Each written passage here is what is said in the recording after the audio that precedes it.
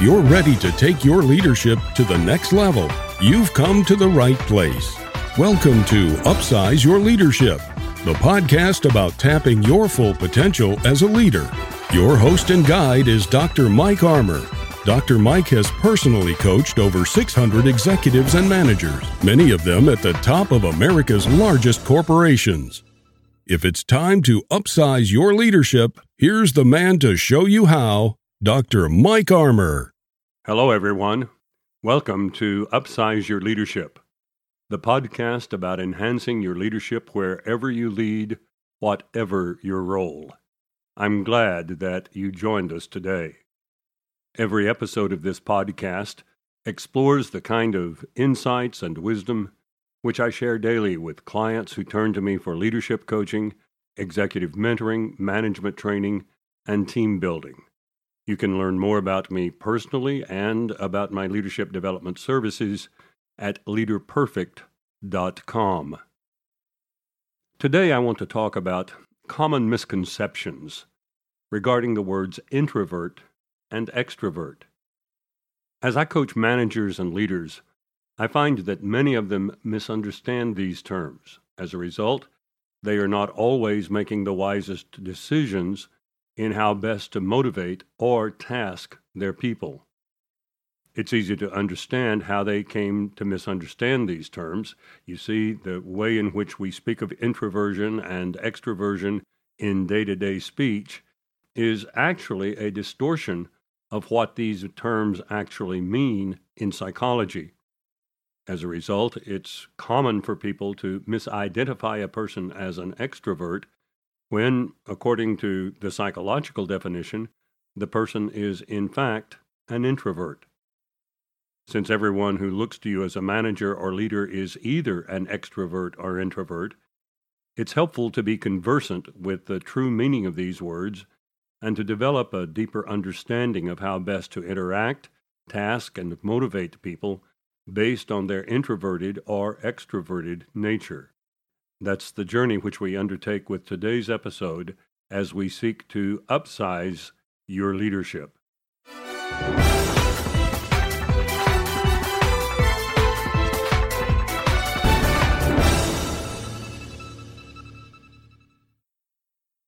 Extroversion and introversion are two sides of a personality continuum.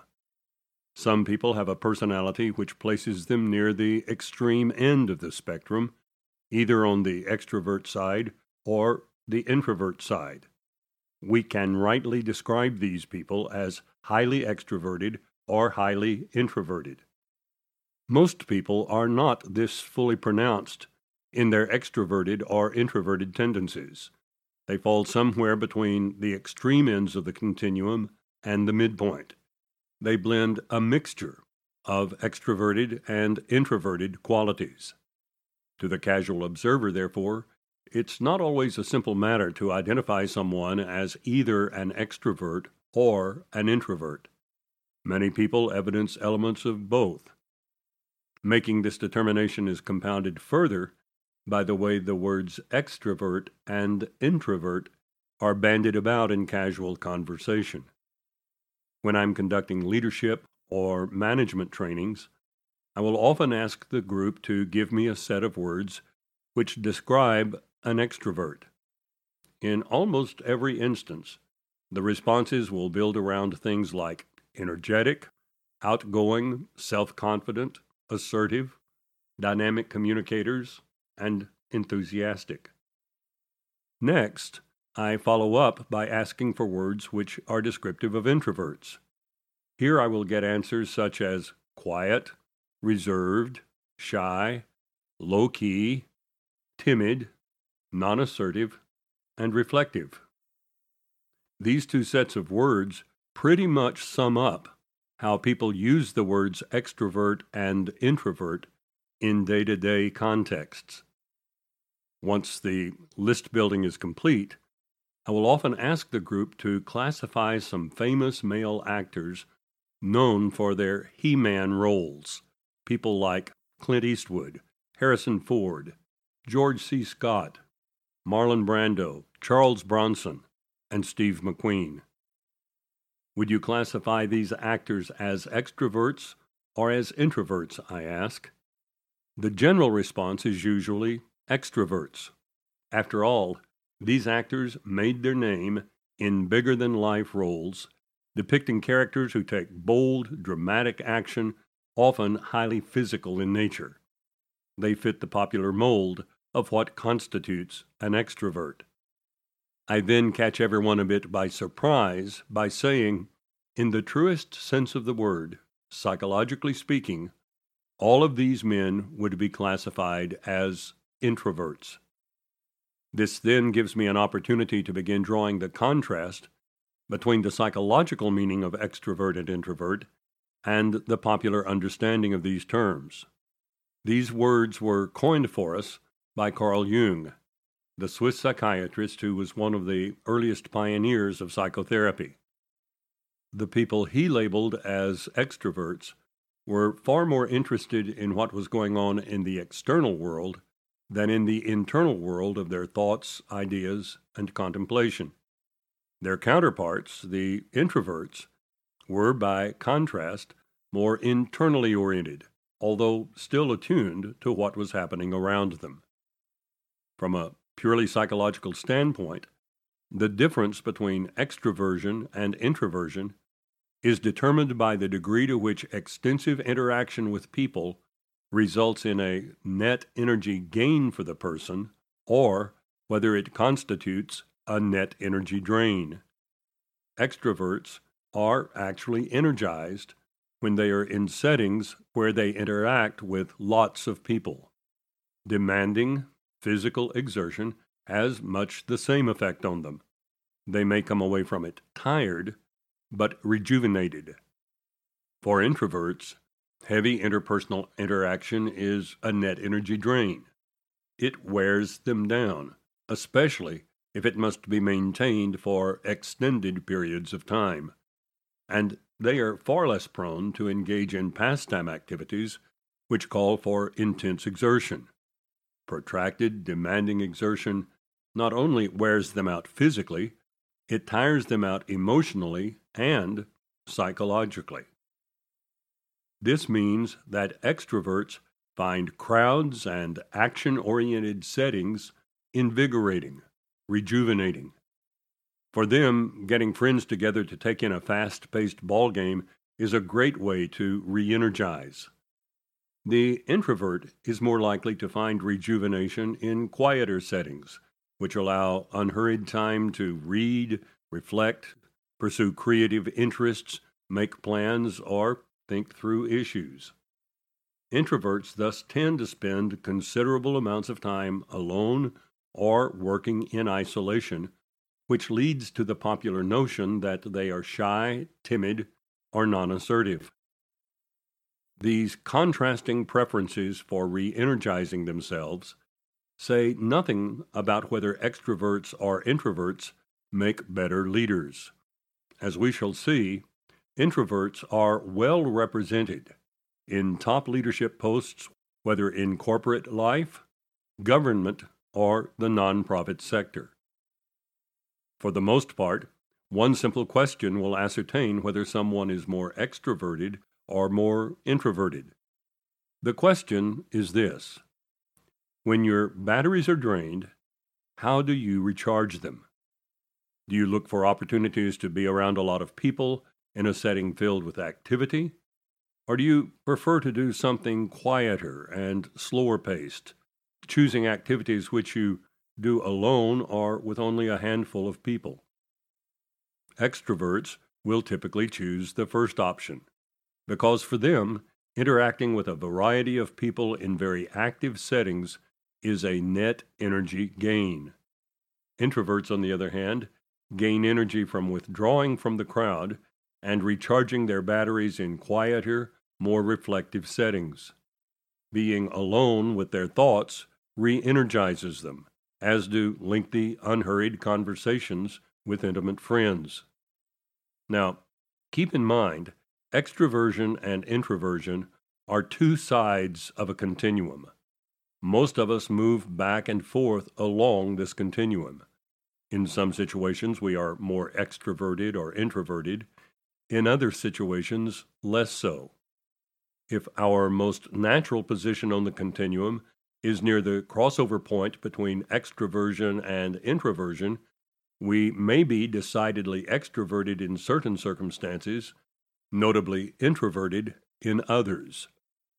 Saying that someone is an extrovert or an introvert is therefore a gross generalization, but a helpful one. In most cases, people spend the bulk of their time on either the extroverted or introverted side of the continuum. Even at that, they may occasionally move to the other side of the continuum and do so effectively.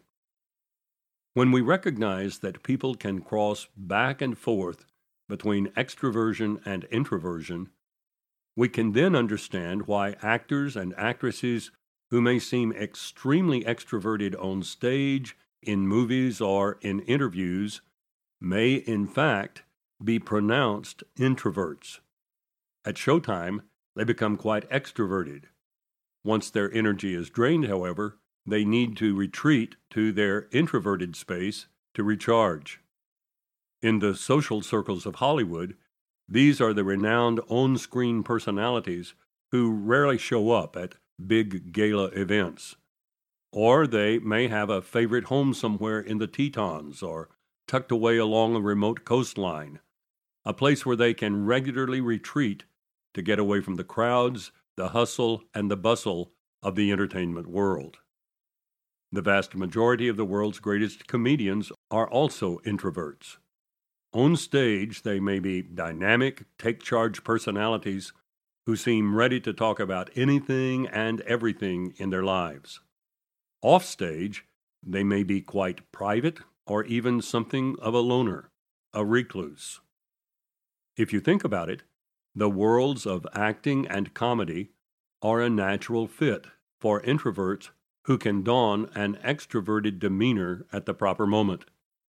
Consider all of the hours that actors must spend alone, learning their lines and mastering the nuances of how these lines will be delivered. Or think of the hours and hours which comedians must spend privately perfecting the timing and inflection of their punchlines. All of this time could easily become frustrating and even dispiriting to someone who is by nature highly extroverted. Jerry Seinfeld, one of the greatest comedians of our day, once made a comment which you could never expect from an extrovert. During an interview, he was asked what he enjoyed doing when he was not performing. "A really great day for me," he answered, "is working over a punchline so that I can squeeze it down from 9 words to 7 words." He realizes that by delivering the punchline more quickly, he is likely to generate a bigger laugh. So for him, this is time well spent. But can you imagine how quickly an extrovert would go stir-crazy if told that he or she had to spend the entire day on a task like that? Other performance professions are also an attractive domain for introverts. Professional speaking is one of these worlds.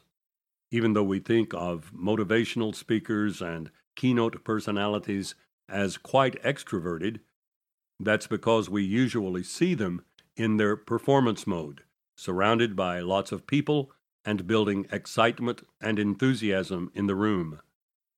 But offstage, professional speakers live in a world far more attractive to introverts.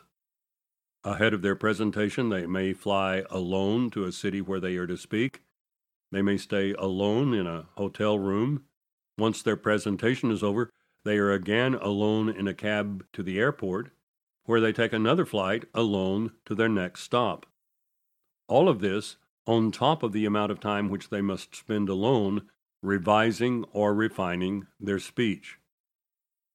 I've used these extended examples from acting, comedy, and professional speaking to emphasize how wrong-headed it is to think of introverts as not a natural fit for roles and positions which call for them to be dynamic and energetic before a group. In fact, introverts can be highly successful leaders. When Jim Collins wrote the book Good to Great, he studied in detail the work of CEOs who had taken a good company and turned it into a great company. The vast majority of these people were introverts, with only a handful of exceptions. A few years ago, I was training about 36 managers in an international conglomerate. The CFO to whom they all reported was also part of the training. When we conducted standardized assessments of the manager's individual personalities, the CFO turned out to score very high as an introvert. When this aspect of his personality was revealed, several people around the room insisted that my assessment was surely wrong. In the workplace, the CFO was known for the energy and engagement which he brought to every situation hour after hour. Him, an introvert? No way, his managers thought. Fortunately for me, the CFO quickly rose to my defense. He looked around the room and asked, "How long have I worked with most of you?" On average, it was about 5 to 7 years. "And in all of those years," he continued, "how many of you have ever been invited to my house on a weekend? For that matter, how many social activities with the group have you seen me attend on weekends?" It was quickly apparent that no one could readily recall any weekend interaction with him other than an occasional phone call, text, or email. "Let me tell you why that's the case," he went on. "When I leave this building on Friday afternoon, I am worn out. I'm going to spend the next 2 days reading a book out by the pool, watching sports on the TV in my den, or taking a long hike or bike ride. I've got to spend the entire weekend recharging my batteries for Monday morning." The bottom line is, if you are an introvert, don't let that discourage you from stepping into leadership roles. And if you are a manager, don't overlook the potential leadership of your introverted team members. Having said that, let me examine some things which you should always keep in mind when leading a team of both extroverts and introverts. Extroverts, by their very nature, are likely to be naturals at networking. The unfamiliar does not tend to intimidate them, and they do not hesitate to initiate conversations with people whom they have never met before. Introverts, too, can network effectively, but they usually have to be more intentional about it. They are rarely naturals at networking. When I'm coaching introverts, I frequently help them master a list of a half-dozen questions which they can readily ask as conversation starters in networking scenarios. I also help them develop techniques for maintaining small talk in social settings. With practice and time, introverts can, in fact, become quite effective at networking. But whereas the extrovert is likely to leave the networking event energized, the introvert is equally likely to leave it feeling somewhat drained. One noteworthy difference between extroverts and introverts is how they develop clarity on a topic under consideration. For the most part, extroverts gain clarity by talking. It's almost as though they cannot critique the strength and validity of their argument until they hear themselves say it. I've seen this dramatically demonstrated in meetings which I've chaired when I tossed out a difficult question for consideration. Almost invariably, an extrovert will be the first to speak up. But as extroverts air their views, I've seen something amazing happen. I've actually had extroverts start out by taking a particular position on the question at hand, only to change positions in midstream. On occasion, I've had an extrovert make a 3-minute comment, at the end of which he had assumed an altogether different stance than the one with which he began his comment. As he heard himself articulating his original position, only then did he begin to see the weakness in his argument. Meanwhile, as the extroverts join in the give and take, the introverts are saying to themselves, if these people would just be quiet for a while, I believe I could have something substantive to offer. Introverts, you see, get clear by reflecting. Talk in the midst of decision-making is a distraction to them. Because of the introvert's less talkative nature, managers and peers may wrongly conclude that the introverts in the room are disengaged from what's going on. That's not usually the case. They are merely processing their views reflectively rather than talking about them. Knowing this, I long ago developed a decision-making practice when working with a mixed group of extroverts and introverts.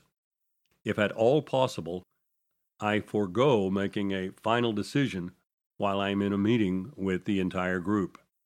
Instead, I say something to the effect of, I'm going to make a final decision on this early tomorrow afternoon.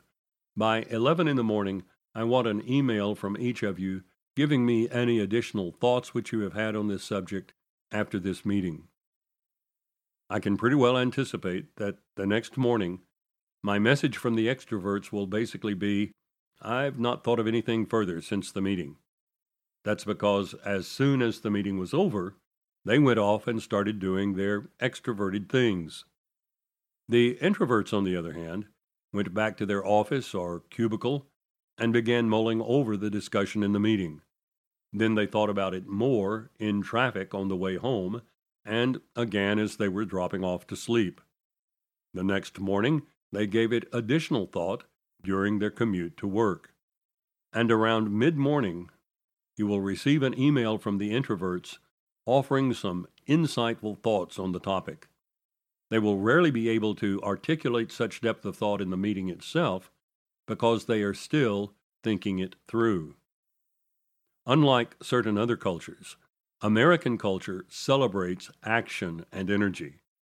The American motto, in effect, is, don't sit there, do something.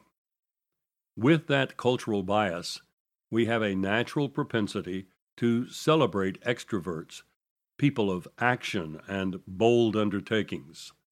As a result, calling someone an introvert is rarely seen as a raving compliment. Yet introverts are just as crucial to our national, corporate, and organizational success as extroverts. As a leader, capture the unique contribution which each is equipped to make. When you need sustained interpersonal energy for an endeavor, put an extrovert in charge. When you need wise, reflective insight, your better choice is probably an introvert. And be especially aware of your own tendencies. As leaders, extroverts are so eager to get things done and to get everyone involved that they may initiate undertakings without giving them enough detailed advanced thought. Accordingly, extroverted leaders may find themselves dealing with frequent unintended consequences which a bit more forethought might have foreseen and avoided. Introverts, on the other hand, must discipline themselves to get out of their thinking and reflection mode and into a decision-making mode. Otherwise, they are likely to spend excessive amounts of time thinking things through, often to the point that they delay decisions unduly and, in the process, dispirit and discourage their people who are eager for a decision. Wherever you are on the extroversion to introversion continuum, you have something unique to contribute as a manager or leader. So too does every extrovert and every introvert on your team. If you would like a transcript of today's podcast, you can download a PDF version by following the link in the show notes. If your player does not show the link, go to leaderperfect.com/podcast and click on the option to download scripts. You would do me a special favor by sharing this podcast with friends, work colleagues, and on social media. And if you've not subscribed to Upsize Your Leadership, why not do so today? That way I can notify you when new episodes are available. Currently, I'm releasing one every 2 weeks, normally on Tuesday mornings. I look forward to our next visit. Until then, find some way every day to upsize your leadership.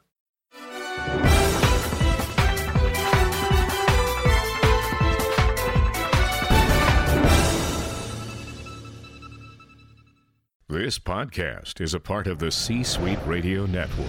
For more top business podcasts, visit c-suiteradio.com.